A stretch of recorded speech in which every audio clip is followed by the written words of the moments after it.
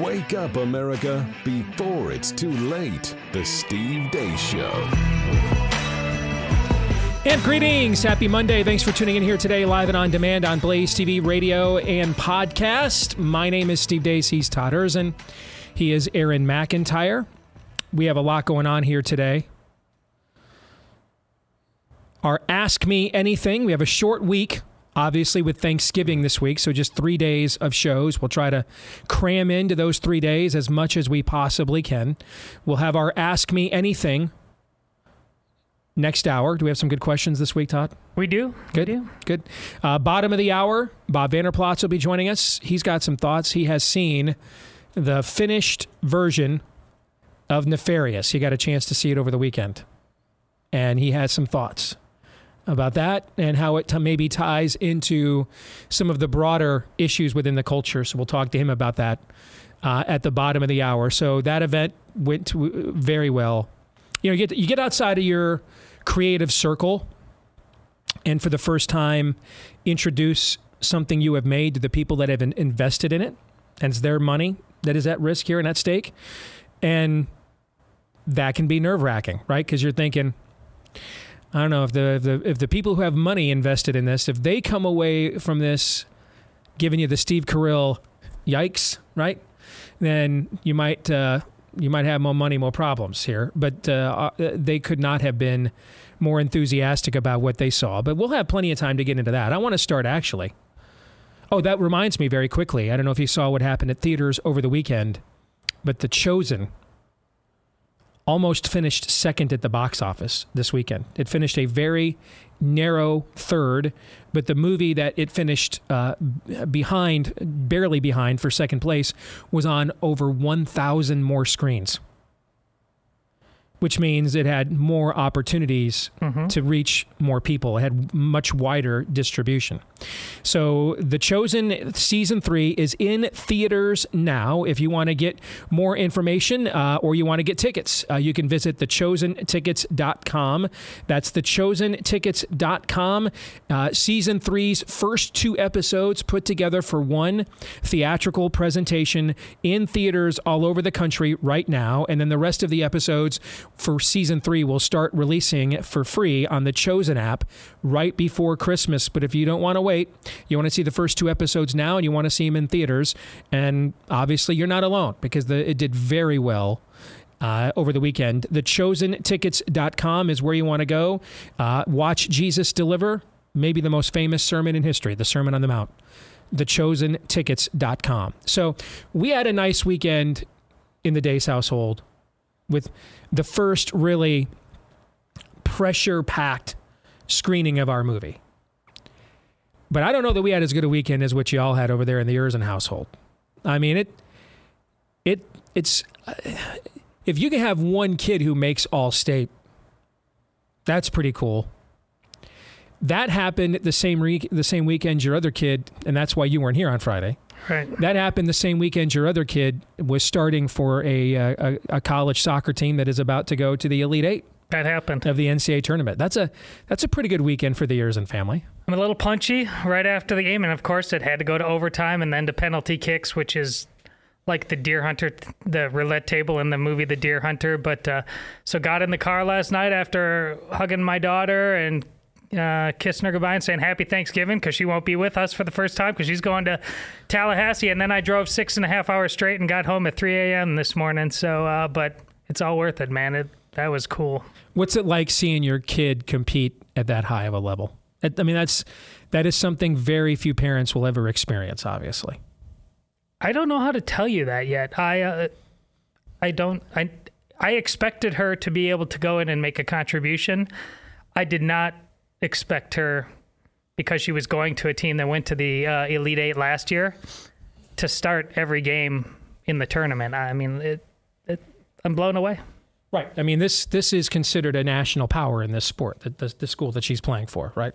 Yeah, they are a top 10 program now, right. yes. So, I mean, it's to get to start for them as a freshman is no tall task. And I think our audience should recall, this is actually, I don't want to say it's her Bo Jackson hobby sport, but this is the backup sport. This is not the one she's getting the cash for. This is kind of the one you played in the fall to stay into shape for what you do in the in the spring. The ones who are paying the scholarship are over there right now, looking at their watch like, track season's starting. This soccer thing's going on a little long, isn't it? But they're really cool about it too. Well, that is very cool. Thank you. And am I killing adequate time here, Aaron, or not? Not that I wasn't going to do this anyway by asking the Erzin family how this went. I had already planned to do that, but the reason we're now interviewing the Erzin family is I am attempting to kill time here live on the air. Are we able to move on with the program, or do you need me to kill more time? I've got some bad news. Okay. No montage today. Really? What happened? I can't bring up my main playback machine. I've unplugged and replugged everything in. Would you like me to give you a rundown of the montage, though? Why don't we just do it that way? We'll do it the old-fashioned way. Or do you want to do it live? Well, we'll try to do it live. Okay. So I had 3 things in one video. Now, the video, obviously, you'll not get to see. You'll be able to see it, though. Number 1, Elon Musk, Twitter, setting the Twitter captives free over the weekend. Multiple accounts that have been suspended or banned for dubious reasons reinstated. Donald Trump, chief among those. Babylon Bee, finally back. It took way too long, but they're finally back. Project Veritas is back. James Lindsay is back. There are still some accounts that have been banned for dubious reasons, like our own Daniel Horowitz and friend of the program, Shannon Joy, that are still gone and no real clear path to getting them back other than, being in Elon Musk's good graces, apparently. Story number 2, Asa Hutchinson and Nikki Haley. Both of them over the weekend were asked about running for president in 2024. None of them, or neither of them, I should say, outright denied that. Yeah, nobody cares. And then number 3, the third story, the FDA now says its edicts regarding ivermectin for COVID-19 use, it was like the pirate code. They were more like guidelines than actual rules anyway, trying to walk back the notion that they sent edicts down from on high regarding ivermectin and its use. And then finally, a video about a 3 minutes of catharsis, I called it, with Chip Roy on the House floor, absolutely torching the place. You can find that. I retweeted that over the weekend. At least at the end of the day, we've got Chip Roy in our corner. That's kind of the message, and you can always count on him to piss off the right people. That was the montage today. Can I interview you about these 3 things? Sure. You may do. We can. We're off script here. We're off platform. Call the audible. You like? Right. Aaron Rodgers is now just making up plays in the dirt, in real time. It's worked for him. He's going to Canton playing that way. So by all means, we are off script. Let's roll. Let's go in reverse and setting aside the video. Could you have possibly, with this FDA and ivermectin thing, could there possibly be more ridiculous news to serve as a promo for your new book coming out? I don't. There's gaslighting, and then there is sociopathic behavior. Yes. Okay. I just. There are people dead, folks. There are people, and not an insignificant amount of people.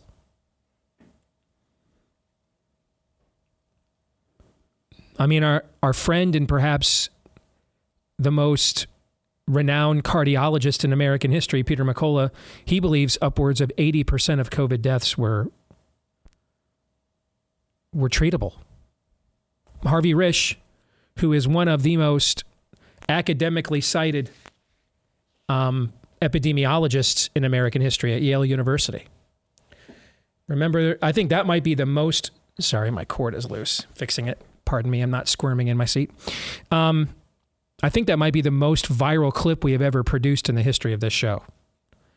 Is when we had Harvey on earlier this fall, and not knowing what his answer would be, I had an idea that it might be one of 4 or 5 things, and this was one of them.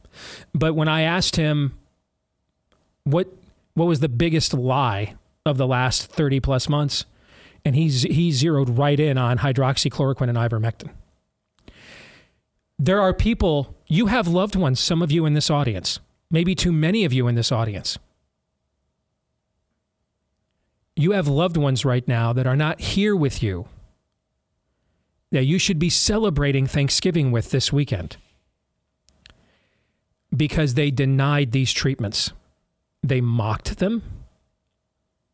They derided them. They sabotaged them. They gaslit them. I mean, wasn't it the FDA that put out the tweet, "You're not a horse"? Yeah. So stop. They told you to stop. You're not a horse. Stop taking ivermectin. Ivermectin was not originally a horse dewormer. They almost killed your friend, Bill Salir, a Marine, because everybody who worked in a pharmacy was suddenly a stormtrooper for the Empire. And that story, by the way, will play out in several different iterations when Rise of the Fourth Reich, when that book comes out first quarter of next year. Or people who died in hospitals and they would not give them the treatments. Or they gave them kidney failure with remdesivir instead. To come back now and say, well, I mean, these were just, suggestions.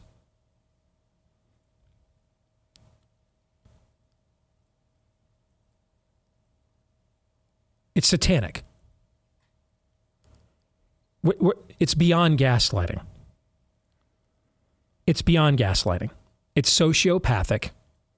It is satanic. And all these people should be Nuremberg-like on trial for their lives. For their lives, they should be on trial. Every last one of them should face capital punishment. In a fair trial, of course. And I haven't brought this up in a few weeks, but let me reiterate. Even here in this joyous holiday season, what do I want for Christmas? To kick the stool out from underneath these people at the gallows. That's what I want. After a fair trial, though, of course. I don't know. Tell me you tell me, for those of you who think that's too harsh, you tell me what is the right, proper, and justified reaction to this level of carnage. If Alex Jones he's somewhere now in the gross domestic product of a Eastern European nation in punitive damages for Sandy Hook. What about the pain, anguish, and death all these people caused? And they did it to make money off a jab that at best didn't work. And at worst poisoning you. Yes.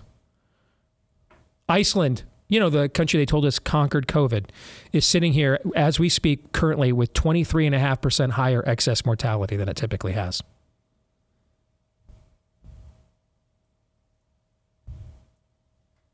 At best case, they gave you, this is the best case with the jab. They rushed it. They didn't properly test it. It showed some limited efficacy against the initial strain of the virus, and it has gone negative efficacy ever since.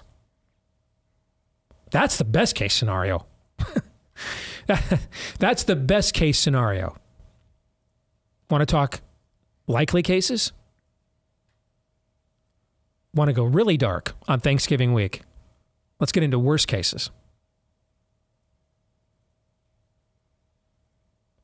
You're nothing but a depopulation scheme to these people. Nothing. Nothing more. Nothing less.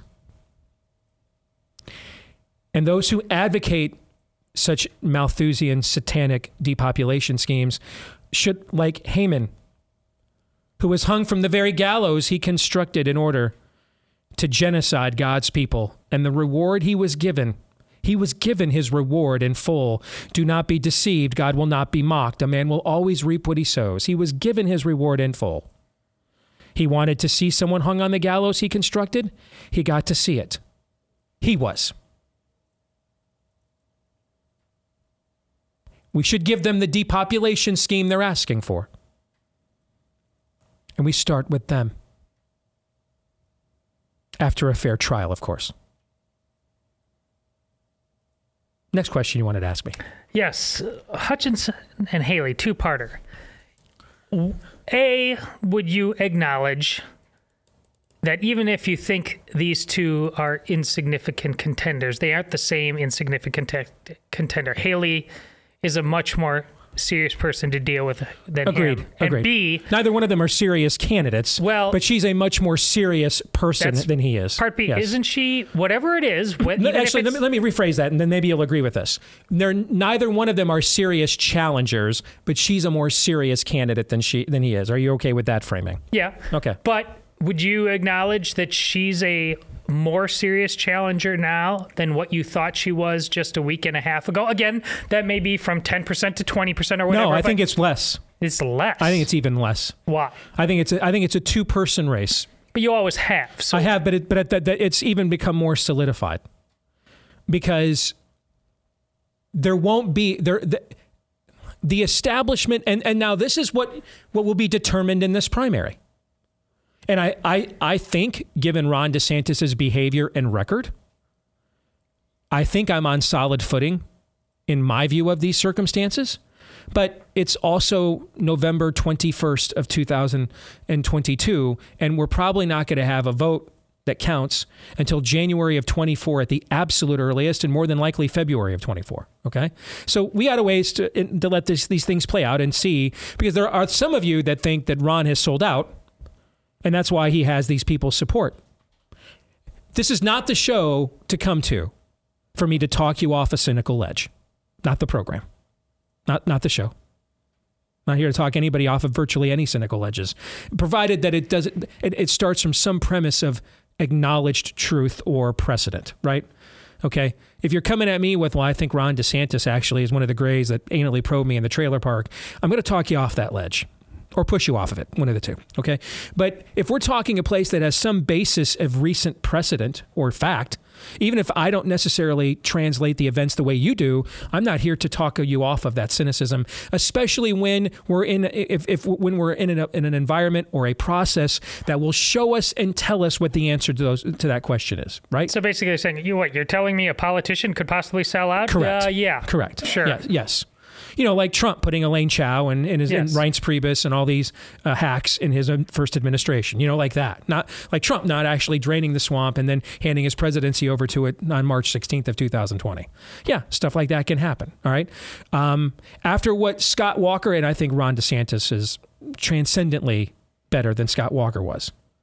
But if you would have told me that Scott Walker would have been the most unifying figure on the right during the Tea Party era, then would have announced and ran for president on a platform that sounded like something the Cato Institute literally lifted a butt cheek and in runny fashion, had to courtesy flush in the men's room, I'd have never believed it, right? But when he came to Iowa, what did he actually run on? The courtesy flush. That was his platform, and he didn't make it to Halloween. So I don't think you would have told me when Rick Perry looked like King Kong and he showed up in Iowa and his campaign was over in 10 minutes when people find out that he tried to impose an HPV vaccine mandate on boys. Yeah. So I always reserve the right to acknowledge I've been backstabbed later when it comes to anybody, and I mean anybody, with an R after their name. All right? Now this one would be one of the most tragic, if not the most tragic, heel turns if it were to happen. Fair? Mm-hmm. But given who he has represented and been up till this point, I am going to make, just like, why? Because he proved to me he's a badass. And so I'm going to make Ron DeSantis prove to me now that he's not Hulk Hogan coming down the aisle to I'm a real American, but he's actually NWO Hulk Hogan. I'm going to make him prove that to me. He's going to actually have to dye the beard brunette, okay? And tear off the shirt and have the NWO logo on it. It's going to need to say that. Because no one has a trophy wall like Ron DeSantis does. Nobody does. Hell, you got Disney now firing their CEO. No one has it. So that guy, in my view, has earned my benefit of the doubt. Did I say he has earned a permanent exemption from being vetted? Is that what I said? No. I said he has earned a benefit of the doubt. Just like, frankly, on anything that's not Uber crisis related, Trump's earned my benefit of the doubt. I just don't trust him in an Uber crisis. Why? Because did he earn our trust from March 16th onward in his presidency of 2020? No, and it's pretty clear that almost everything moving forward will be an Uber crisis. Yeah, whether because it really they realized is or that not. worked. Has he shown any self-awareness or exactly? So let's move on. So on foreign policy questions, Trump has earned my benefit of the doubt on that.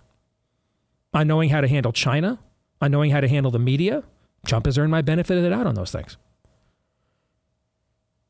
But Ron DeSantis is going to have to show me that he dyed the beard and he's wearing the NWO shirt. That he's going to have to visibly do a heel turn for me to assume it, because he's earned my otherwise benefit of the doubt. Okay, and so I'm being long-winded. Forgive me. It is clear that a lot of us, what we would call in the past establishment figures like Paul Ryan and Fox News, are behind Ron DeSantis. That is clear. It's obvious. And that's why this would have provided Nikki Haley oxygen in the room. She has none. She's less than John Kasich. Okay, but remember, Fox News was against Trump before they went all in on Trump last time. Mm-hmm. What if they're with DeSantis now because he's obviously the one they think they need to behind? But what if to move Trump aside? But that doesn't, there's, as you said last week, we got 2 years of this to go. Mm-hmm. What if set Fox aside for a second, what if all of the moneyed interests and all of the legacy establishment GOP coalesces behind Nikki Haley? Won't make it. Then at that point, Donald Trump is probably just the nominee.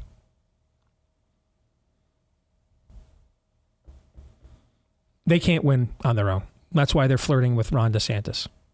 They're too marginalized. They're too tainted.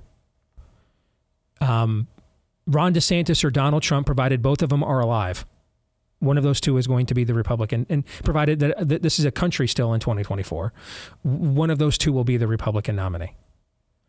So Ron DeSantis will do to Donald Trump what Ted Cruz did to Rand Paul, which is eat into enough of his traditional liberty base, combined with the conservative grassroots that he appeals to, that he wiped Rand Paul out, and he occupied that space now. All right. Ron DeSantis will do that to Trump, that he'll eat enough of his MAGA base combined with traditional conservative grassroots and some elements of the establishment that have just made a Faustian bargain and made their peace with the reality that they can't ever move this party to the left ever again. He'll either be successful at that or Donald Trump will be the nominee, provided Trump's healthy and alive. All right. Now, a question you should ask me: if Trump's pushing 80 years old. Yeah. What if he can't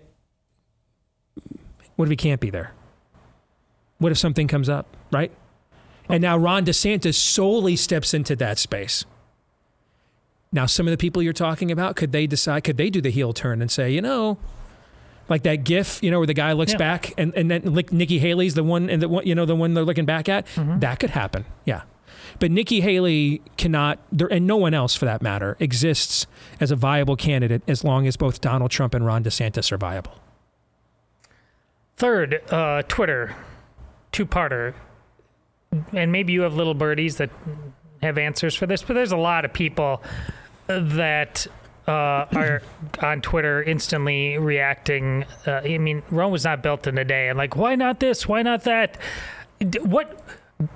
What does it appear to be the success so far of his attack on this from a business perspective? Elon Musk, a leader perspective, forget. And then B, how, whatever the case may be, what you see, how is that affecting the political landscape going forward? The reality is, if you don't want Donald Trump to be president of the United States again, restoring his Twitter account is one of the best things you could do. It only cost him about 40 House seats in 2018. Right? We can't be the industry that talks about, oh, hey, it's okay, though, the country's melting down, no mean tweets, and then suddenly act like people didn't vote against Trump because of the mean tweets. You know what I'm saying? Mm-hmm. They did. That's just the reality of it. We would be lying to you and ourselves to claim otherwise.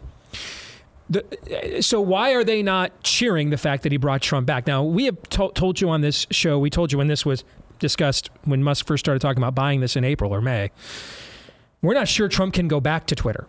I'm surprised more people are not talking about this. He has a fiduciary interest in another publicly traded competing platform. If you have invested in that Truth Social platform and Trump resigns his shares and goes to Twitter or just goes there anyway, you're not, I don't know, I'm like, you just got played on your investment, right?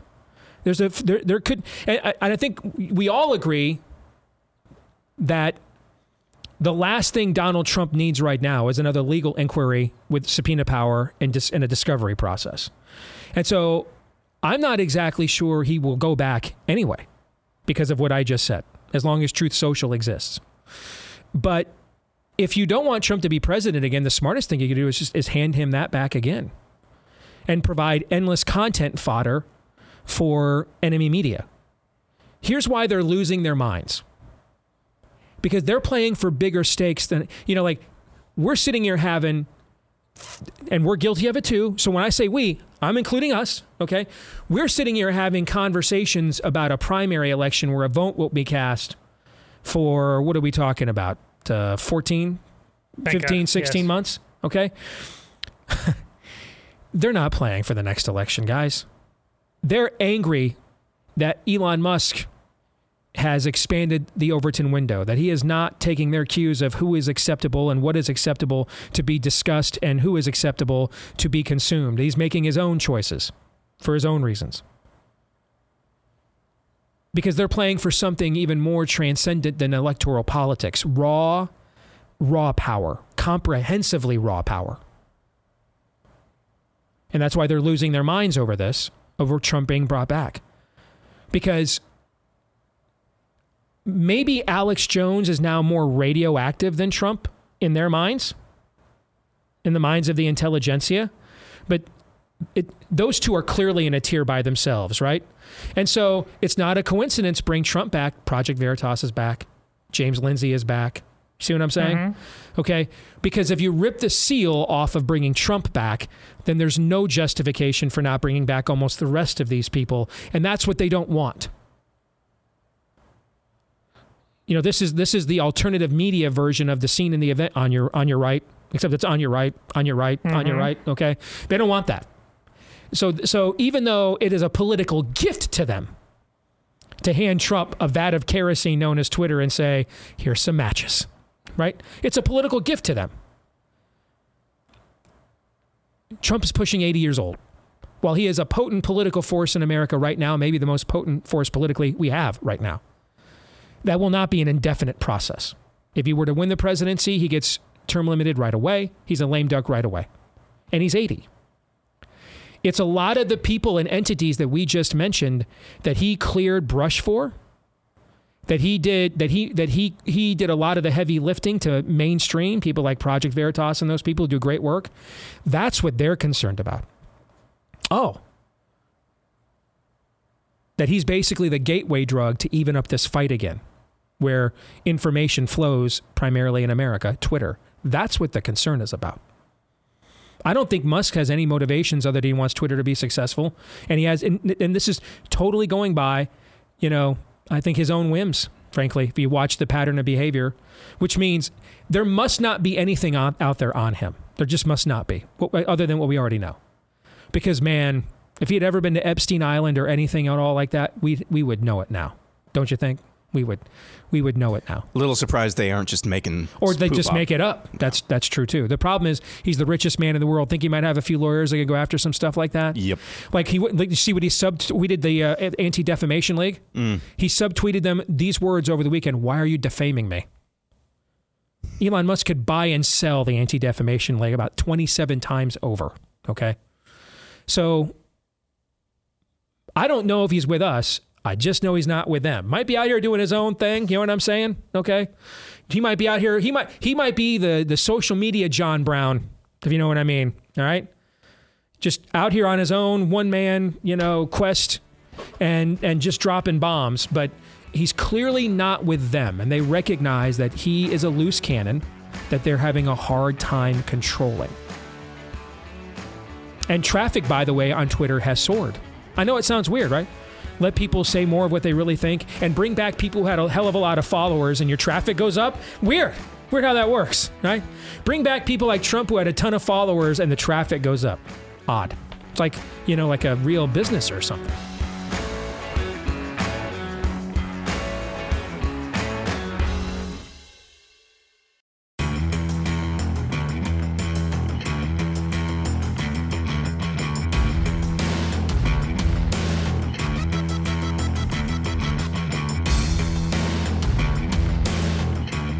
You know, when you buy things like the typical dad gifts, loungewear, sweatpants, underwear, I don't know, do you buy your old man underwear? Or is that kind of like, no? You've just shattered the dude code in the last is it? 10 seconds. Okay. I mean, my kids have always been good about it. I don't get like ties and stuff, the typical dad gifts. But if you want to get your dad something that he will definitely use year-round, even more so than the Jelly of the Month Club, Clark, okay? Check out our friends over at Tommy John. It is the absolute greatest underwear on the market. I can't give it a better endorsement than after they gave me the first 3 pairs for free when they came on board a few years ago. Every other pair of underwear I have bought since then out of my own pocket has been from them. I can't give one of our partners a better endorsement other than I spend my own money on them as well. And they've got great loungewear and those pajamas, especially as we're getting into the wintry, colder months, right? They do have a lineup for the ladies as well. Can't say I've tried that. I'm not Lindsey Graham after all. But I'm sure it's great because I know the stuff they do for the guys is. All right, so go to TommyJohn.com/Steve. And how about this? This is the biggest discount I ever recall seeing them offer on our show. 30% off site-wide right now. They're going to let you start Black Friday shopping right now. When you go to TommyJohn.com/Steve, 30% off at TommyJohn.com/Steve. Let's welcome in good friend of the program from the family leader, Bob Vander Plaats. Good to see you, brother. How are you? Doing really well. Thanks for asking. So you attended the screening of Nefarious that we did for the investors in the film. You and your wife were there on Saturday. Uh-huh. And you had read the script, but you had not seen any of the footage at all by your choice. You wanted to wait until the movie was completed before you had a chance to watch it. Saw a little bit of the filming in Oklahoma City, but that was it. That was it. So without spoiling absolutely anything, what were your thoughts after seeing the movie? It was powerful. Matter of fact, as I told our team, without spoiling anything just now, I said, my expectations went in very low. And the reason they went in very low is I was hearing all this commentary about how good this is from the people who've watched it, including yourself. Mm-hmm. And the only thing that gave me a hedge on going in with low expectations is I know you're such a big critic on everything you do. Mm-hmm. So I thought, if he thinks it's pretty good, it must be pretty good. But Darla and I talked about this after the movie, and Darla said, blew her expectations out of the water. Then we both said, there's not another movie out there like this. I mean, we at least we can't recall another movie out there like this. But we think it has a great opportunity to deliver a powerful, powerful, powerful message for such a time as this. I really can't wait for it to come out right now. I can't wait to encourage so many people to go see it. And these are friends and neighbors, coworkers, just people you do life with, of saying you need to go see this movie. And I'm not saying that because it's your movie. Mm-hmm. I'm saying it because it was exceptionally well done. I think one of the investors who said, this is Academy Award-winning stuff. This is as good as it gets right now. Sean's performance is absolutely Academy Award stuff. Now, given the subject matter, it won't even appear on the radar, obviously. Yeah. But it's Nicholson in The Shining stuff. Yeah. Sean's performance, obviously. Talking about Sean Patrick Flannery, who plays Nefarious, by the way. Off the charts good. Jordan's performance so outstanding as well. I mean, everybody did a great job in the way the movie was put together. I was on the edge of my seat. Now, remember, I've read the script. Mm-hmm. Remember, I may not have seen all the scenes, but I've been around you a lot. Mm-hmm. So I kind of know what's coming up and all this stuff. I was on the edge of my seat the entire time. It had me locked in. And that's what Darla said, too. She goes, it went by like that, and she was just locked into the movie the entire time. Maybe the best endorsement is when your banker shows up who helped you and your investors finance this entire thing, right? Yeah. When your banker shows up, and, he sits in the front row all by himself, and you're like, all right, bean counter, say what, right? Yeah, okay. Yeah. And he's like, I got to tell you, man, my resting heart rate's normally 55 or 60. And we get into the final act of the film. I'm looking at my heart rate monitor, and my resting heart rate right now, it was pushing like 100. Yeah. That's how intense that movie gets as we get down to its climax.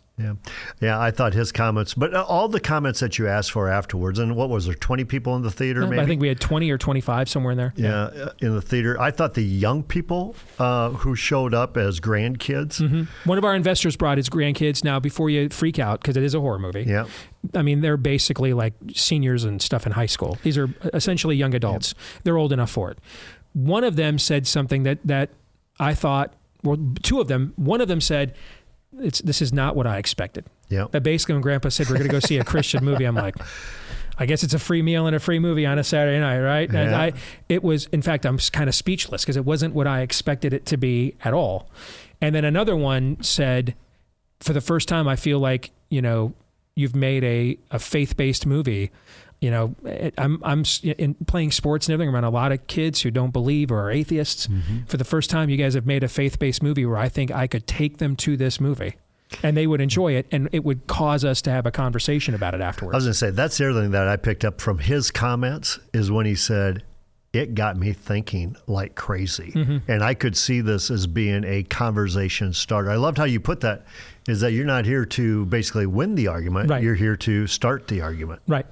Too many Christian films, I think, and to be fair, we have gotten much better at making Christian movies in the last decade. Mm-hmm. And the guys we made this movie with over at Believe Entertainment are one of the reasons for that. With films like Unplanned, for example.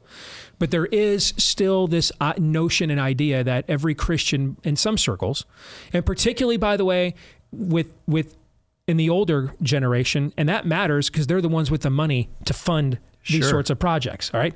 People my age and younger, in a lot of cases, don't have the resources to fund these kinds of projects yet. Mm-hmm. And so the pressure they put on you that, okay, but at the end, it's going to be like a Hallmark movie, right? And she marries the guy and they live happily everything has to fit into a world of order. Check the boxes. Okay, we can show like fallen human nature in Genesis, but we have to get to Revelation and Jesus wipes the tear off everybody's eye when we get to the end, right? Yeah. And I think if you box yourself into that from a storytelling perspective, particularly if you're trying to do it in 90 minutes to 2 hours in one sitting, right? The Chronicles of Narnia eventually got you there in the last battle, but how many books did it take to get to that point, Exactly. right? Left Behind eventually got you there, but how many books did it take to get to that point? If you're trying to do that all the time in 90 to 120 minutes, you can really contrive a certain amount of corniness, frankly, and that has plagued a lot of Christian filmmaking. And so I didn't, these guys know what they're doing. I've never made a movie before. I know how to make a movie. I think I know how to tell a decent story. That's why they bought mine, right? And so I didn't have a lot of, I didn't backseat drive or Monday morning quarterback. I did have a couple non-negotiables when we made this movie, though. And one of them is there will be an after credit scene, and there will be. Right? And the other is no cheesy conversion scene. Yeah. Doesn't mean, by the way, that doesn't mean there's not a redemptive element to this film. I'll just say that, right? Mm-hmm. But there is no cheesy conversion scene. Nefarious isn't going to let you off that easy. That's not what he does. No. Matter of fact, Steve, you brought up the producers of the movie, and they've done a lot of good work. You talk about God's Not Dead, Unplanned, those type of things. The piece, though, what they said is that God's hand is all over this movie. All over this movie. And so we're really, really excited about getting this movie out. So tie it to where we are at now in this moment as a people culturally. Well, first of all, I tie it to it is that at our church, we're going through Genesis 1. And it's God's creation. And there's a created order to things. And Satan's goal the entire time has been, how can I disrupt? How can I dismantle? How can I take down God's created order? And so when we're surprised that marriage is a big issue today, that's God's created order. Satan's going to go after the institution of marriage. When we're surprised about male and female, that's God's created order. I'm not so sure Satan even thought we'd get there that quick, but we're here discussing this stuff. We're debating this stuff. And so when you take a look at what happened in the U.S. Senate last week, and in the U.S. Senate last week is when the vote for the Disrespect Marriage Act took place. The cloture vote took place, allowing that bill to go forward. And they knew they needed 10 Republicans to join them so that they could get to that 60-vote threshold for cloture to go forward, meaning that the bill could now be up for debate, and now it's only going to need 50 votes, so you know it's going to pass.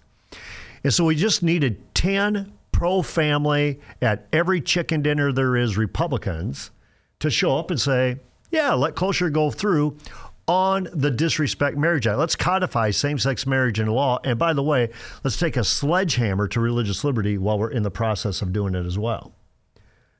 Well, not just 10 Republicans voted for it, but 12 Republicans. You know why, though? If they had voted just for it. 10, we'd be able to isolate those 10. So you do a couple more, Sure. which makes moving targets for people like you not to be able so easily be able to go after in a primary. That's why they game plan it like But that. it was if they needed it- 14, yeah. they would have come up with 16. That's how the game is played. But you're right. It was a movement, you know. So we needed 10, but we got 12. The fact of the matter is, everybody knows who those 12 are, and my guess is One of them is someone who has wanted to be in front of your audience numerous times over the years, and Senator Joni Ernst. Senator Joni Ernst. Is gravely disappointing to us that she would be one of those votes.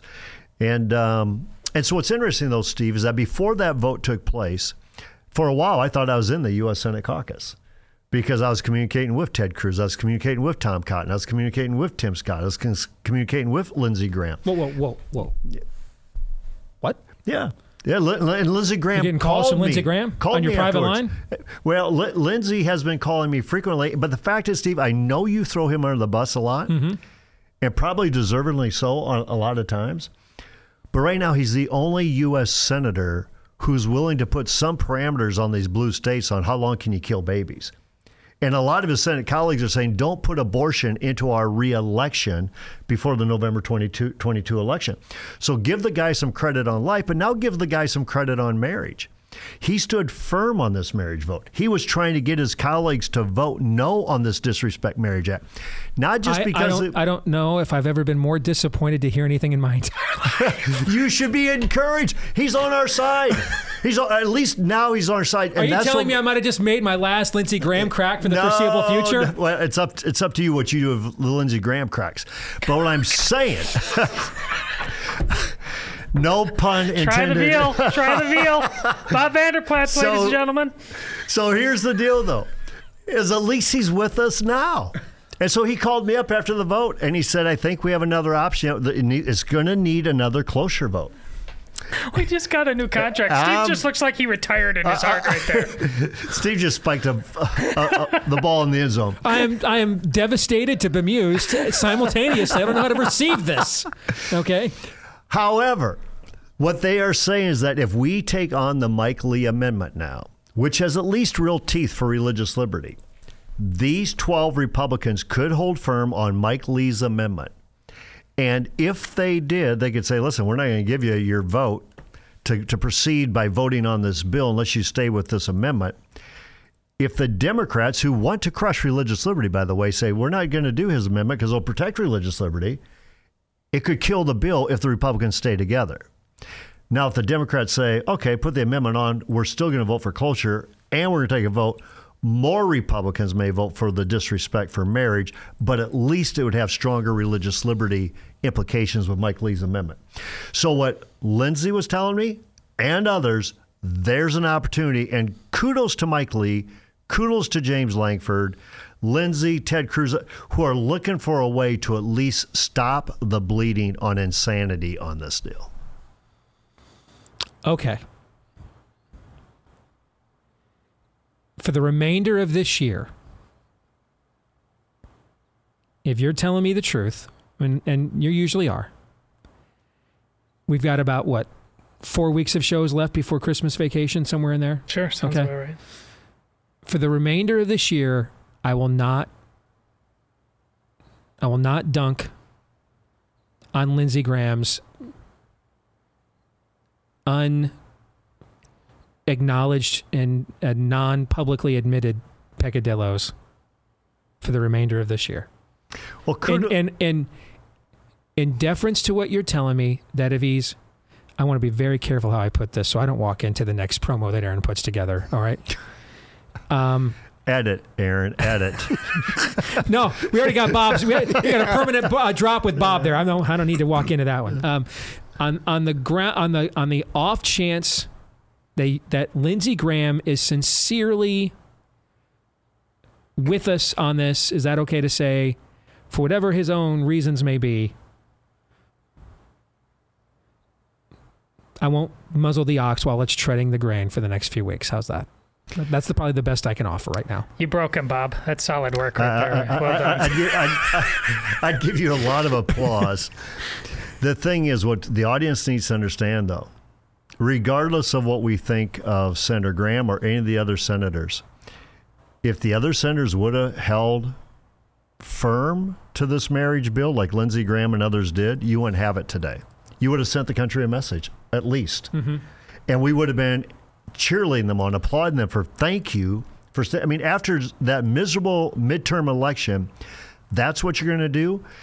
And that's one of the reasons why, Steve, I was really upset with our own U.S. Senator Joni Ernst. One is because she, we like Joni, and we've helped out Joni. We've helped her win election and win re-election. But not only did she vote for this, she also then right away got to be the fourth person in the GOP caucus heading up the policy for the GOP caucus. I'm thinking, you're going to head up policy for the GOP caucus? Purely coincidental timing. Right after this vote. But what a standard. Right after this vote, that's the... So to me, here's the issue. Yeah.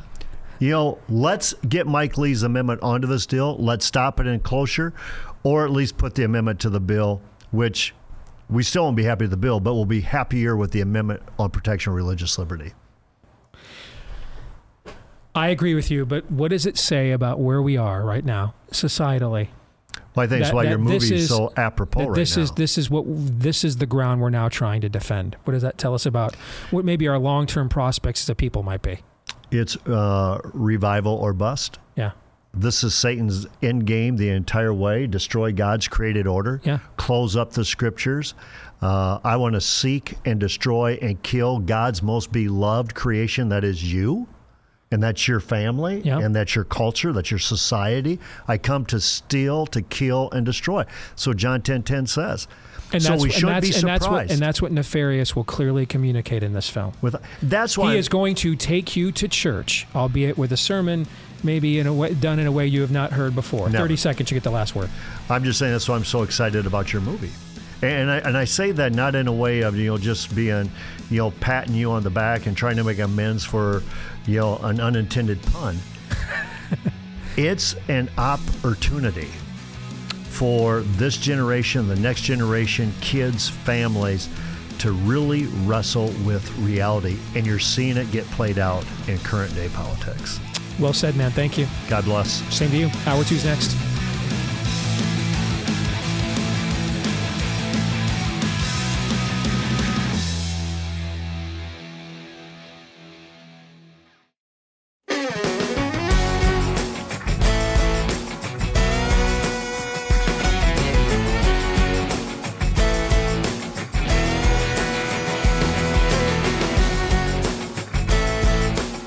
We're back here with Hour 2, live and on demand on Blaze TV, radio, and podcast. I am Steve Deace. He's Aaron McIntyre. He is Todd Erzin.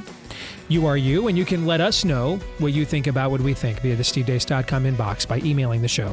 Steve@stevedeace.com. That's DEACE. Like us on Facebook, MeWe, Parler, and Gab. You can follow me at Steve Deace Show on Twitter and Getter, and then look for me as well at Real Steve Deace on Truth Social.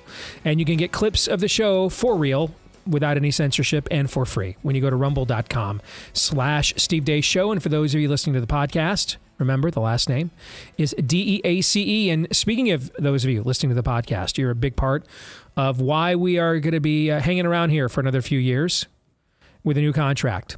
We have all of you, whether you watch on Blaze TV, listen on Blaze Radio, but a special thank you to those on the podcast audience, because our podcast numbers have exploded here in the last couple of years. And so thank you so much. Please, if you haven't yet done this, leave us a 5-star review where you podcast from. Hit subscribe and follow for us as well. Thank you to all of you, the thousands upon thousands that have done those things for us already. This part of the show brought to you by our friends over at Taiga Coolers. If you're looking for a unique gift, or you realize it is still tailgate season after all, but if you're looking for a unique gift this Christmas shopping season, one of the outstanding, customized, lifetime warranty guaranteed, all American made coolers from our friends at Taiga Coolers, that might be it. If you want to customize it for clients, you can put their logo on these coolers. You want to customize it for your clients, you can put your logo on there. You want to customize it for your family.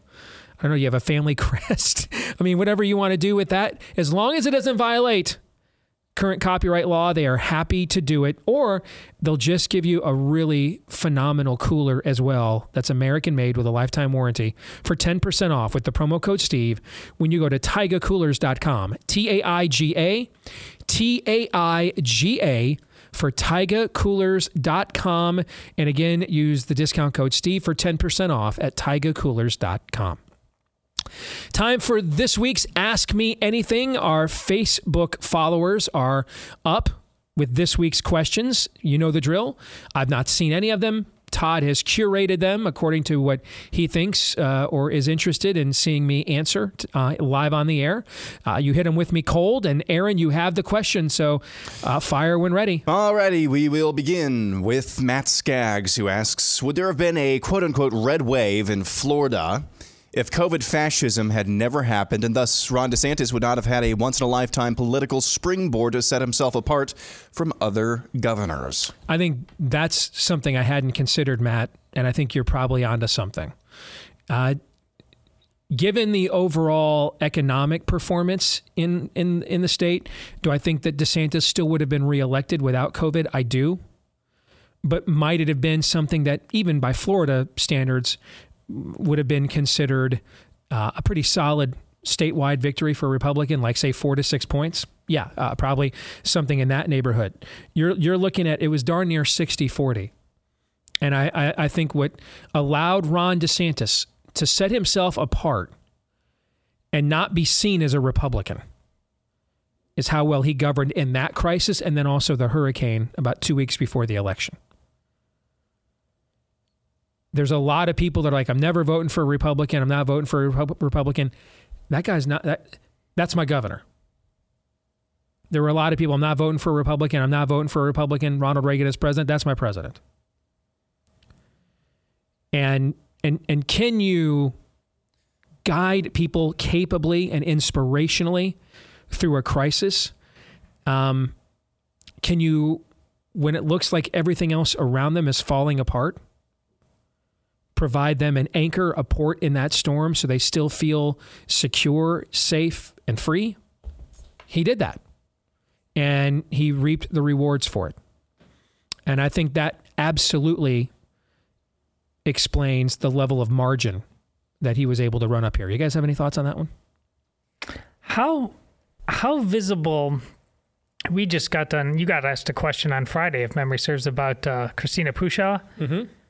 Like, we see her on Twitter within this world, this professional class, punditry class, but like, how visible is she to your average Floridian? I don't know the answer to that because I'm not an average Floridian. So I don't know how much she is front and center within local media.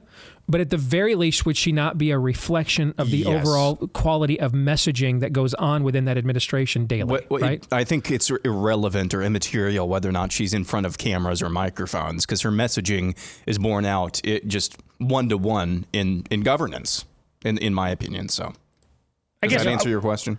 Well, one reason I ask is if it's very obvious that she is in front of people, she's known. And that direct, I mean, he's direct. He's not afraid to fight. But I like what you said about he's just our governor. It's a lot. If she's visible, it's a lot hard to say that about her. Mm-hmm. I mean, she's just a flat out political savage, and there's no putting her just as an everyman. I mean, she's a political partisan, and if the more she's known, it's quite encouraging to me if she's quite visible and quite known, because it means that you also can have people behind you doing work that, listen, we don't have to do sleight of hand. We don't have to kind of couch this. I think listen, we have no options for blueprints, really, because most of our options suck. Mm-hmm. I'm just more fascinated to know more and more details going forward about how he does this there.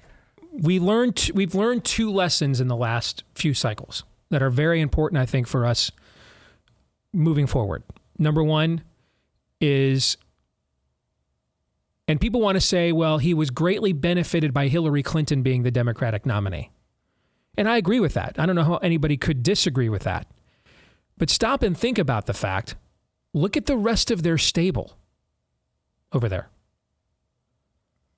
I mean, there's a reason why a one-term senator from that was a very untested politician who went from community activist to state legislator to the U.S. Senate and had no executive experience, had no private sector experience, minimal, really, life experience. He's out there writing a second memoir by the time he's 40. There's a reason why, despite those clear weaknesses as a candidate, that Barack Obama broke through, yeah, but is he electable, that we wrestle with, to that's what I want my candidates on the Democratic side to look and to sound like him. Who else in what was a very crowded field in 2008, who else looked and sounded like him? Nobody. Who else looked and sounded like him in 2016? Nobody. Who else looked and sounded like him in 2020? Should I go on? Nobody.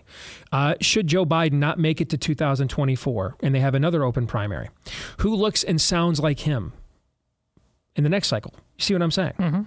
So did Trump benefit from natural generic dislike of Hillary Clinton? Yes. And anybody the Republicans would have nominated would have done the same. But I don't believe that's unique. I mean, they didn't go weekend at Bernie's on Super Tuesday with Joe Biden because they had the next Barack Obama teed up out there, guys. They don't. They have a thin bench there. So this lesson that Trump taught us still applies. You can absolutely and mercilessly destroy and savage the American media and still win. Absolutely, you can do it. Absolutely, you can. Here's the lesson that DeSantis taught us moving forward.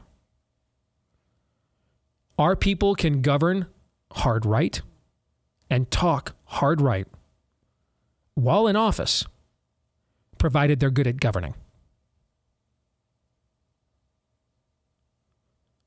Donald Trump is not serving out his second term today because of mean tweets.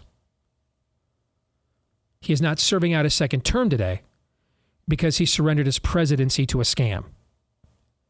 And that was what led to them creating ballot harvesting operations all over the country that we then saw, particularly in Arizona, play itself out in this election. That's why he's not president today. He didn't govern well. Ron DeSantis won by 20 points because he governed well. And if Ron DeSantis did not govern well, and he was just as hard right in his messaging and issues, would he be governor of Florida today? No. The number one thing our people have to do when they get elected is they have to govern well. Number one. Trump taught you can absolutely run against the media as essentially the Democratic candidate and win the election. He taught us that. We long suspected it here on talk radio shows like this, right? But it had not really ever been tried and tested in a real-time environment, mainly because you guys kept nominating, and this one is you guys, because I didn't vote for any of these people, even in generals. You guys kept nominating Republicans who preferred the media to you, like Mitt Romney. So, we suspected it, those of us who do this for a living, we suspected you could just use the media as your essential foil to run for office against and just savage them. They're hated. But really, until Trump came along, wasn't really tried. He proved that. He's the proof of concept on that. Here is the proof of concept that Ron DeSantis has provided. If you govern well, you can give 0 Fs on virtually every issue if you want. If you govern well. If you don't, you can't. So govern well. Excellent first question. Thank you. We move on to Ed Grant, who asks, isn't it time for a third party, or do we just need to go local and rebuild the party so there are no Dempublicans? I don't think you have time for either one of those things. I used to say years ago, when the whole third party conversation would come up, I'd like to try a second party first. That still, by the way, applies. especially on a national level, I don't think you have time for any of those kinds of efforts. I think the signs of the times are, choose ye this day whom you will serve. If Baal is Lord, go and serve him. If Jehovah is Lord, do what he says. I think that's the time that it is. I think generational plans, the idea of in a decade we can turn over the leadership of the or a step. No, I don't think you have any time for that. Guys, there's news out today we didn't have time to even put in the montage. That Dick Levine has known since, 2017? That there wasn't any medical data whatsoever for meatball surgery on kids. They were just taking them to the island of Dr. Moreau anyway.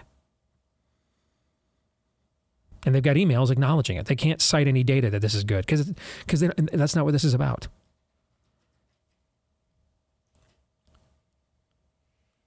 We started off this show talking about the fact there are a not insignificant amount of you who are going to be down a woman or down a man at Thanksgiving this year because they denied them hydroxychloroquine or ivermectin. And on top of that, replaced them, made them wait for it to be replaced by a dangerous and deadly jab. We don't have time for that. And 10-year plans, don't have time for any of that. How is this different from the first Republican Party candidate running for president in 1856? 4 years, his name escapes me, but 4 years later, just 4 years. Right. Lincoln wins. Wins. Yep. How is this different? I don't think it's much different at all. I mean, the country was on Then why is there not? And I'm asking more as it's an interesting question. No, not because I would argue the country was on a very existential cliff right then and there. Right. Absolutely. So why do we have 4 years? I'm just saying for the sake, I start a third party now. Who knows how that breaks up this paradigm 4 years later? Well, okay. Let me give a more practical answer. We didn't have a two-party duopoly in the mid-19th century like we do now. We had operated with splinter parties and splintering off of parties really since the beginning of the Republic. The idea of total and complete unilateral control of ballot access with a political unibrow party did not exist in the mid-19th century as it does today. So the time, effort, and expense to get on these ballots is extraordinary. I have no idea where that kind of revenue would come from, that kind of organization would come from. I just don't. So you're saying even if you have a revolution of worldview, inspiration, psychology, none of that addresses just the terra firma, how elections are won and lost in terms of the machine aspect of things. That part is much different. Let me bottom line it with this final point. If you couldn't reach a critical mass of people that refused to take an experimental jab in order to work, if you couldn't get a critical mass of people to say, stop choking my kid out with your Chinese cloth face diaper, I don't believe you can reach a critical mass of people to create some kind of viable third party. We are in hand-to-hand combat mode, and the first thing that needs to happen is those of us who know what time it is need to act and behave as if we know what time it is to force the question out in the open. So our answer is no. Maybe that's next year's slogan. No. Something to think about. The answer is us. Let's find out. The answer is no. Yeah. Like that. Judson Noel asks, do you believe this prophecy has been fulfilled? Why or why not? This is Matthew 16:28. Truly I say to you, there are some of those who are standing here who will not taste death until they see the Son of Man coming in his kingdom. Oh, boy. Why did you select this question? Because I wanted to see how you react to it. And before you say anything else, I've already won. This is interesting. Because I think Todd wanted you to get into red heifers or something like that. Let me do what I would do to my kids if they did to me what you just did to me. And stall for time. By telling you about our friends over at realestateagentsitrust.com in these, Todd's unemployed times. Bing. Yes, indeed. Yes. Where he will soon have even more time. I have great news for the Erzin family here with the holidays just around the corner, you'll have even more time to go and observe the heroic athletic exploits of your children after dropping that question on me. All right? Make sure you dare not go into the real estate market without an agent that you know you can trust to guide you from beginning to end, because you can't take that for granted, unfortunately. That's why we do the vetting for you. We have thousands of agents still waiting in line to get listed in our database because we don't just take anybody. We make sure to vet them for you and to make sure that they have a fully verified, full-time track record of success that you can trust before we recommend them to you at realestateagentsitrust.com. The process to get started is simple. Just go to the website, realestateagentsitrust.com, provide us with some basic info, and then our team will contact you to make an introduction to one of our preferred agents when you go to realestateagentsitrust.com. Now, I wouldn't know. Did I accidentally trip into color-coded rapture chart guy territory? This is the Olivet Discourse, right, Aaron? Or am I wrong? Not off the top of my head, I'm not. Yeah, I think it is. What is it? Matthew what? From Matthew 16. Okay, no, it's not Olivet Discourse then. Okay. Depending on your eschatological view, there are a couple of different ways to interpret this. If you have more of a preterist view, which means you think a lot of the moments that the Bible describes as taking place in a future time, you can be what's called a hyper-preterist. You think they've all been fulfilled. You can be a partial preterist. You think some of them have been. You can just be a preterist. You think most of them have been. Then you could take the verse that who was it that sent us the note so I can address the gentleman? Judson Noel. So Judson, I could take that verse and say that verse was fulfilled. The disciples saw Jesus' ascension after his resurrection. They saw his ascension. They were granted a great commission. None of them tasted death until they saw Jesus' ascension. And then he says, all power on heaven and earth has been vested unto me. Now go into all of the earth. So he is given all power. That power is vested into him. He now bestows a commission upon his disciples, and they did all live to see him come into his kingdom. That is one way to interpret that. That is not the way that is interpreted in post-Scofield Bible notes, post-Plymouth Brethren, post-dispensational Western Christianity. And so that is taken to mean something that deals with something more futuristic. And that's a long-winded way of me saying, I don't know. I thought that was a great answer. Okay. Yeah. Okay. Moving on, we have an anonymous listener who asks, do you know what November 22nd is? Isn't that the anniversary of JFK's assassination? No. November 22nd, 1963? Maybe it is. That's not what this person. Killed? All right, what's this November person, 22nd then? It says, it's okay if you don't. I love you regardless. Okay, I'm in trouble. November 22nd. Wait a minute. Yeah, there you go. I think I know. Okay. Is that the date that I met my wife? Bing, bing, bing, bing, bing. Okay. It is actually the day that JFK was assassinated, November 22nd. That is the date I recall, right? I don't know. I'm fascinated that we're in this territory at all. And what's going on? The boss of the wife, or the wife of the boss of the wife, wife of the boss texts and asks for a favor on the show. I have to get that in. So that's tomorrow is November 22nd, yeah. Correct? Yeah. Yes, I met my wife for the first time on November 22nd, 1995. So there you go. So is this... And that's also November 22nd, 1963 is when JFK was assassinated, not by Lee Harvey Oswald. So do you have anniversaries? Is this an annual thing of that date? No. Our anniversary is April 5th. That's when we typically celebrate our anniversary. I didn't know. But there's benchmarks and stuff you remember. Sure. Yeah. No, okay. I didn't know if there was if she's stepping into the show, which is a rare thing for her to do. I just think we should talk about this for a while, Steve. That's all I'm saying. We can talk about it as long as you want. Doesn't bother me. It's a very important date. Now, what you need to know is one of the ways I remember stuff is because of sports benchmarks. I can remember what sporting event was taking place when something occurred, and that's how I mnemonically will remember dates, right? So when I met my wife, Michigan was in, remember the old preseason NIT where they get a bunch of big programs? Let's not talk about it. See, I told you we can talk about this if you want. Michigan was in the preseason NIT playing Arizona on semifinal Wednesday before Thanksgiving. I think it was, yeah, which was November 22nd. Or Tuesday before Thanksgiving, yeah. So there you go. You asked. No, I didn't bring this up. You did. I didn't. Then you wanted follow-ups. Okay. No, I'm just, the way the wheels turn, endlessly fascinating. Endlessly. I am an amalgamation of very conflicting things. Yes.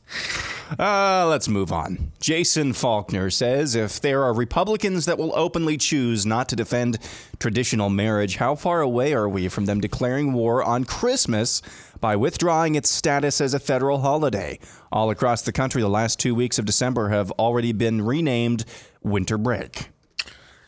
I mean, I think you have a much bigger problem. That essentially what Republicans are colluding with Democrats to do is to declare the United States federal government. And there's other signs of this, by the way. Like some of you have been told that the United States is in the World Cup that began yesterday. It is not. Rainbow Stan is in the World Cup. The United States is not in the World Cup. Do you know about any American team? That's your sport. You know about any American team in the World Cup? I do not. I mean, all I see is a bunch of people out there, just a bunch of white people wearing, rainbow flags. That's a different country. All right, so you ain't wrong. What these Republicans are colluding with Democrats in doing is declaring themselves anathema to the kingdom of God. Essentially, the United States federal government is about to declare open war on the Christian church. Open war, open lawfare. That's what's about to happen. And while it will suck for those that come in the crosshairs, right? You're going to, just like we couldn't find enough lawyers and attorneys to take up everybody that needed an exemption from the jab and everybody that was looking to save their jobs from COVID stand, right? Okay. There were some good people out there, but they just couldn't handle the volume of cases. The Alliance Defending Freedoms of the world will not be able to handle the volume of cases they are about to see. But let me tell you who you really need to pity. The United States federal government.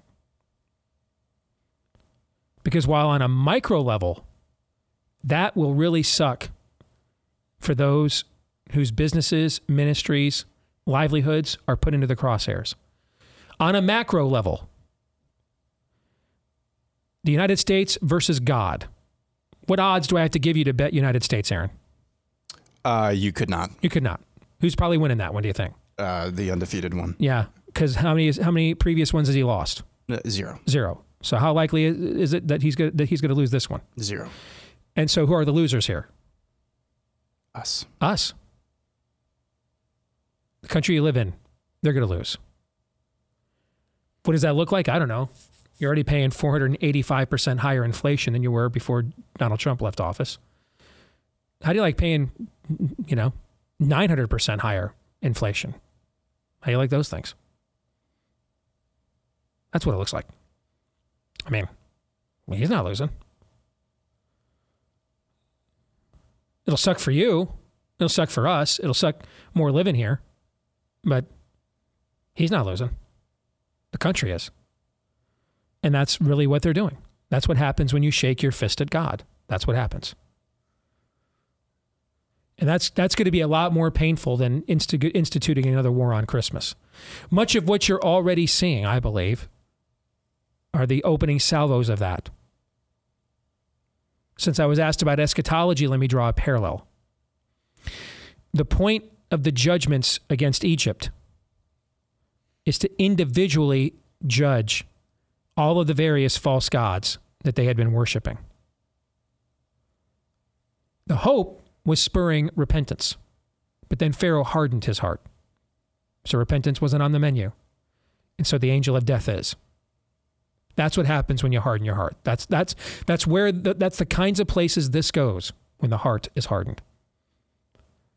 Similarly, the bowl judgments that you see, the seals that are broken in the book of Revelation, those are done to spur the rebellious to repentance. My buddy Dan Bongino tweeted over the weekend, and I tweeted out amen in response. Sadly, the country just hasn't suffered enough. Enough people have not suffered from these policies yet. That's one lesson beyond the cheating. One lesson this election showed us is just enough people haven't suffered yet. So they got to suffer more. And that's what you see in Revelation, that with each bowl, with each seal that is broken, just like you saw with the plagues on Egypt, the threat level here is raised. Because you didn't take a stern talking to. You didn't take a you're grounded. You didn't take a give me your car keys, you're never driving again. Where would you yet be struck? Yes. And so I guess now you got to take the belt. So enough people haven't experienced pain yet. And what the United States federal government is saying is, we dare you. We don't think you're God. We are. We shake our fist at you. We defy you to bring the pain. So it will come. Hope that it's a war on Christmas. Pray that that's all that it is. Next, we go to Sue Vajda. We'll get this in. I'll ask this before the break and tease as we come back.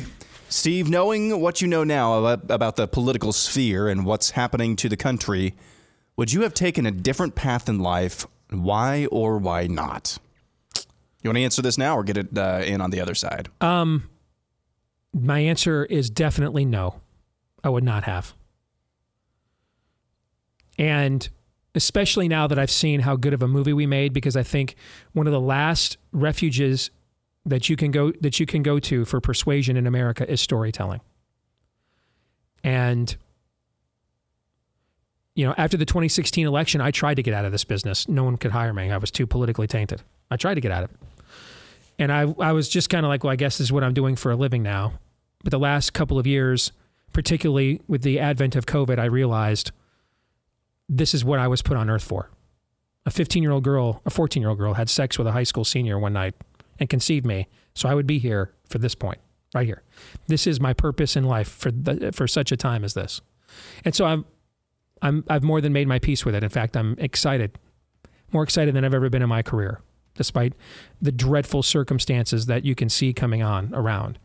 Because in the end, as a man, I have something that the assuredness of purpose, and I think probably men want that maybe more than anything else.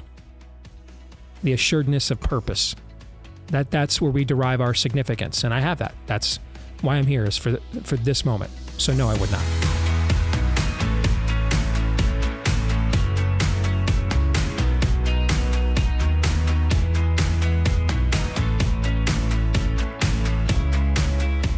Patriot Mobile is helping to build the alternative economy. In fact, they're kind of on the leading edge of it. It's the only mobile phone company out there that doesn't hate you.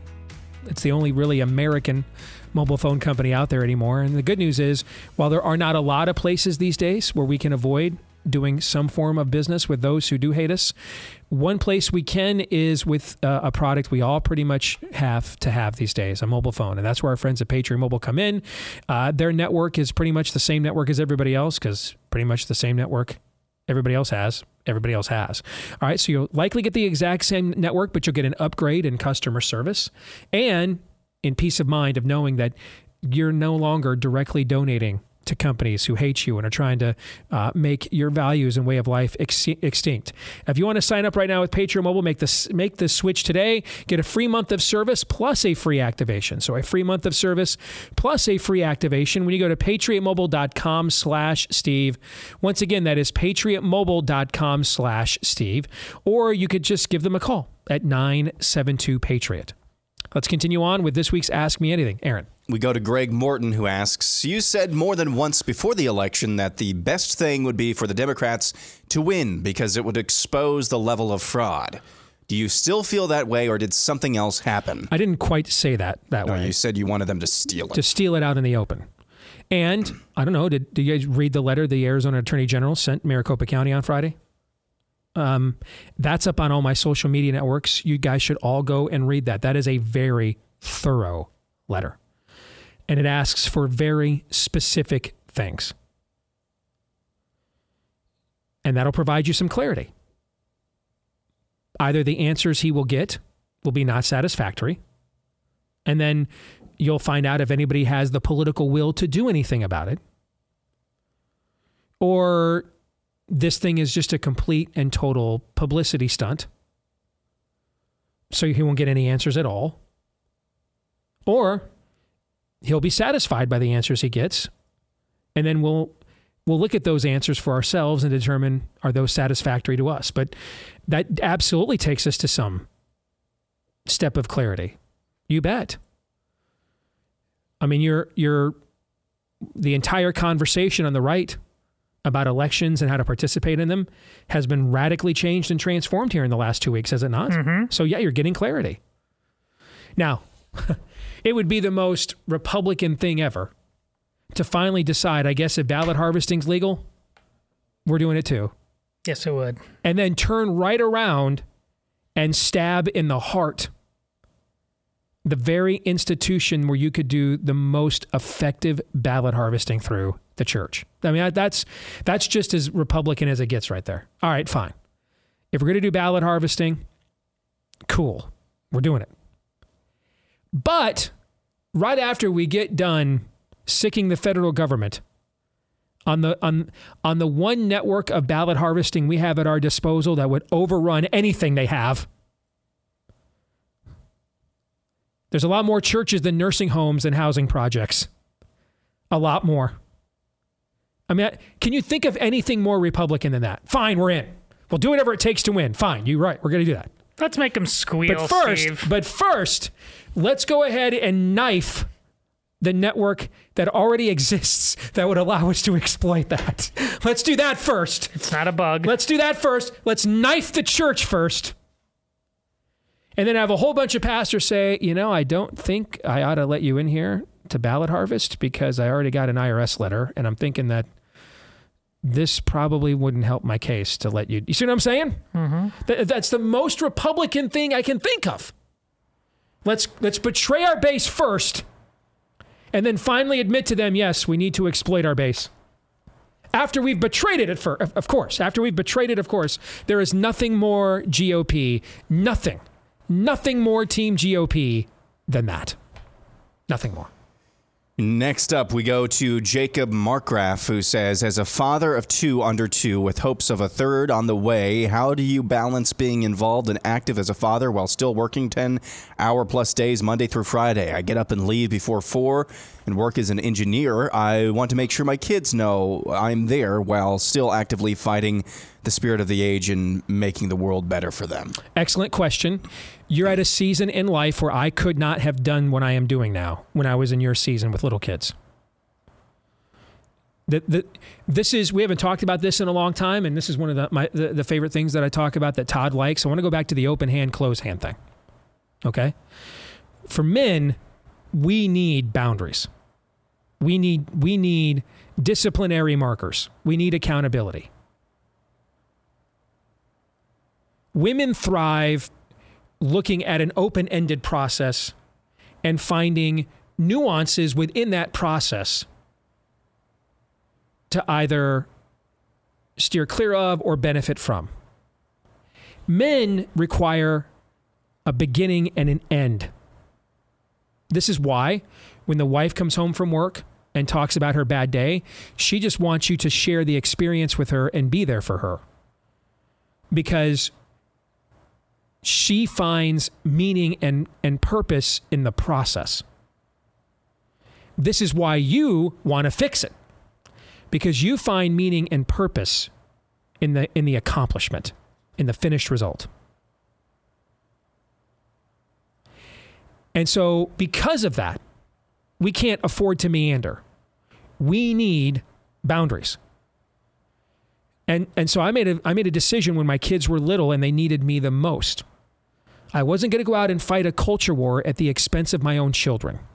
Not going to do that. So you are in a season right now with how young your children are. You're imprinting with them, upon them. You're forming bonds now that you'll never get another chance the rest of their lives to forge. By all means, you would sin as a father if you did not attempt to take full advantage of that. That is your primary responsibility. And there isn't a close second. So that's in your closed hand. I do not lose my family, my children. I don't fight for other people's kids harder than my own. That's in your closed hand. That's a conviction, non-negotiable. Now, as they get older and they're more independent, I have more time to do things now than I did before. So I was still putting in a lot of hours during the day. Every bit the amount of hours I do now. One, I just don't need a lot of sleep. I sleep 5 to 6 hours a night and I'm good. I don't need 8 or 9 hours of sleep. So it's a few extra hours I get a day. Okay. But when my kids were younger and they needed me more and mom needed me more, I spent a lot more of those man hours being there for them. I've got a kid who's married now. I've got another who's a senior in high school. And she's far enough along in her homeschooling that she works almost full time at a nursing home. So she's got a job. She loves kids. So she has a job where she's there about 4 days a week, 7-8 hours a day. And my son now is full time in a Christian school. And he has extracurricular things he wants to do. So our schedule is free enough now that my wife could go back to school, apply her trade. She works part-time as a therapist. So I have more free time now in the season of life that I am in. I have more free time now to wage war. 10 years ago, when the kids were littler and they needed me more, I didn't. So I did less of that. Outside of the show, I mean. And then there are things, that there are still boundaries I still keep. When it's a weekend, you ask for my time on a weekend, man, it is very rare you are going to get it. It's not impossible, but these guys will tell you it's rare. That's either my time, my download time, or family time. I have to have a time away from this to not get consumed by it. So figure out what's in this closed fist right here, brother. What are your non-negotiables right now at this season of life as a husband and a father? And the mistake that we as men often make is we put things that ought to be positions in this closed hand with convictions and things that ought to be convictions in the open hand with positions. Convictions, there won't be many. There'll just be a few. These are the hills you're dying on right now. Positions might be things you have very strong opinions on, but they're not necessarily hills you're dying on, and you can be flexible, either in how much you really believe in them or how far you go in applying them.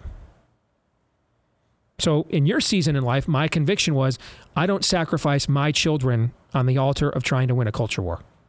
Got to win the war at home first. And it ain't won yet. Who knows? I adore my kids. They adore me, but they have their own individual testimonies and walks with the Lord or lack thereof that they still have to figure out and iron out as they get older. But that's what you need to figure out as a man or a husband is what season in your primary responsibility. And for this reason, a man will leave his father and mother and fight the culture war. Is that what the Bible says? It does not. It does not. And for this reason, a man will leave his father and mother and cleave to his wife is what the Bible says, correct? Yes. Yes. That is your prime directive. Anything you do outside of that should not be done without the blessing of that. That it shouldn't feel as if you are not fulfilling those obligations because of this other duty that you've put ahead of that. That is a sure way to lose your kids. A sure way to do it. Is that a good enough answer? Very good. You want to add anything to that? Oh, no. I'm with you. Okay. Before we get to the rest of them, reminder about our friends. Speaking of the alternative economy, as we just were with Patriot Mobile, download the app Public SQ for Public Square right now. They know that unless we build an alternative economy, a parallel economy, the chances of changing the nation for the better go down as we are just dominated these days by woke corporations who provide a lot of the funding for the various nefarious elements that we are trying to defeat. Download, therefore, right now, the first app ever devised to connect freedom-loving Americans with their local communities and businesses that share their values nationwide. Whether you want to support the restaurant that buys farm to table locally, the coffee shop that stood up against the COVID mandates, or the bank that says we're not canceling people because of your political views. If you're looking for those kinds of businesses to give your money, Public SQ is your guide. Download the Public SQ app from Apple App Store or Google Play today. Create a free account and just begin your search. And you can also list your business there for free so your local community can find you today. Download this app for Public Square, Public SQ.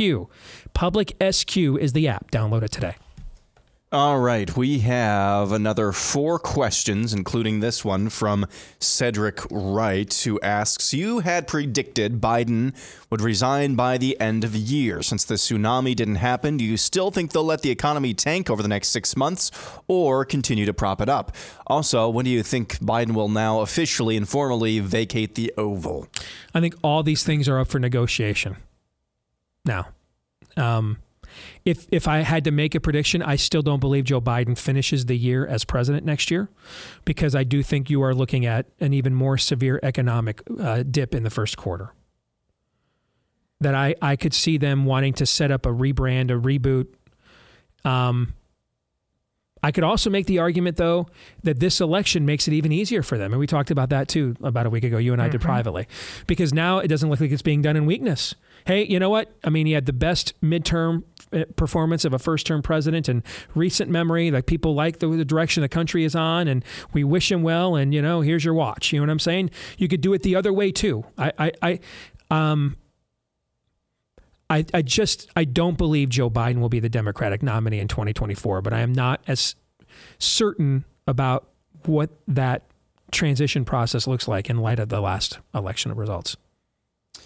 Next, we go to Ken Jones, who asks, what's your take on the Jesus Gets Us campaign? I'm new to this. I've never heard of this. What is it? You haven't seen those commercials on TV? I have not seen any of them. I haven't even looked into it. Todd, have you? I've just seen the commercials. So What are they? They just where have you seen them? Well, first of all, where have you seen them? College football. Yeah. Okay. Well, how come? Well, it's not like I don't watch a considerable amount of that. How did I not? Football games See is any where of I've these? seen them the most. They just Let's do this live on the air. Okay. JesusGetsUs.com. Okay. I keep meaning to look into this. Because I've not even heard of it. Yeah, HeGetsUs.com. I don't know the background of all this. It seems like empty calories that are very fitting for... The family leader's Wi-Fi blocked this website. You're kidding me. Yeah, it does block it. You're right. Let me go on the cellular. Go ahead, Tom. I have not even heard of this. Let's see. Jesus gets our lives because he was human too. Got some featured articles. Jesus was fed up with politics too. #activist, #justice, #real life. Can I judge without being judgmental? Is this a campaign to get me to go to church? See, we've heard all this stuff. Who's behind this? Yeah, I'd want to know that. To me, it sounds like, at best, I mean, seeker-friendly stuff. A lame attempt to repackage Rick Warren, Joel Osteenism to a new era that's already moved on.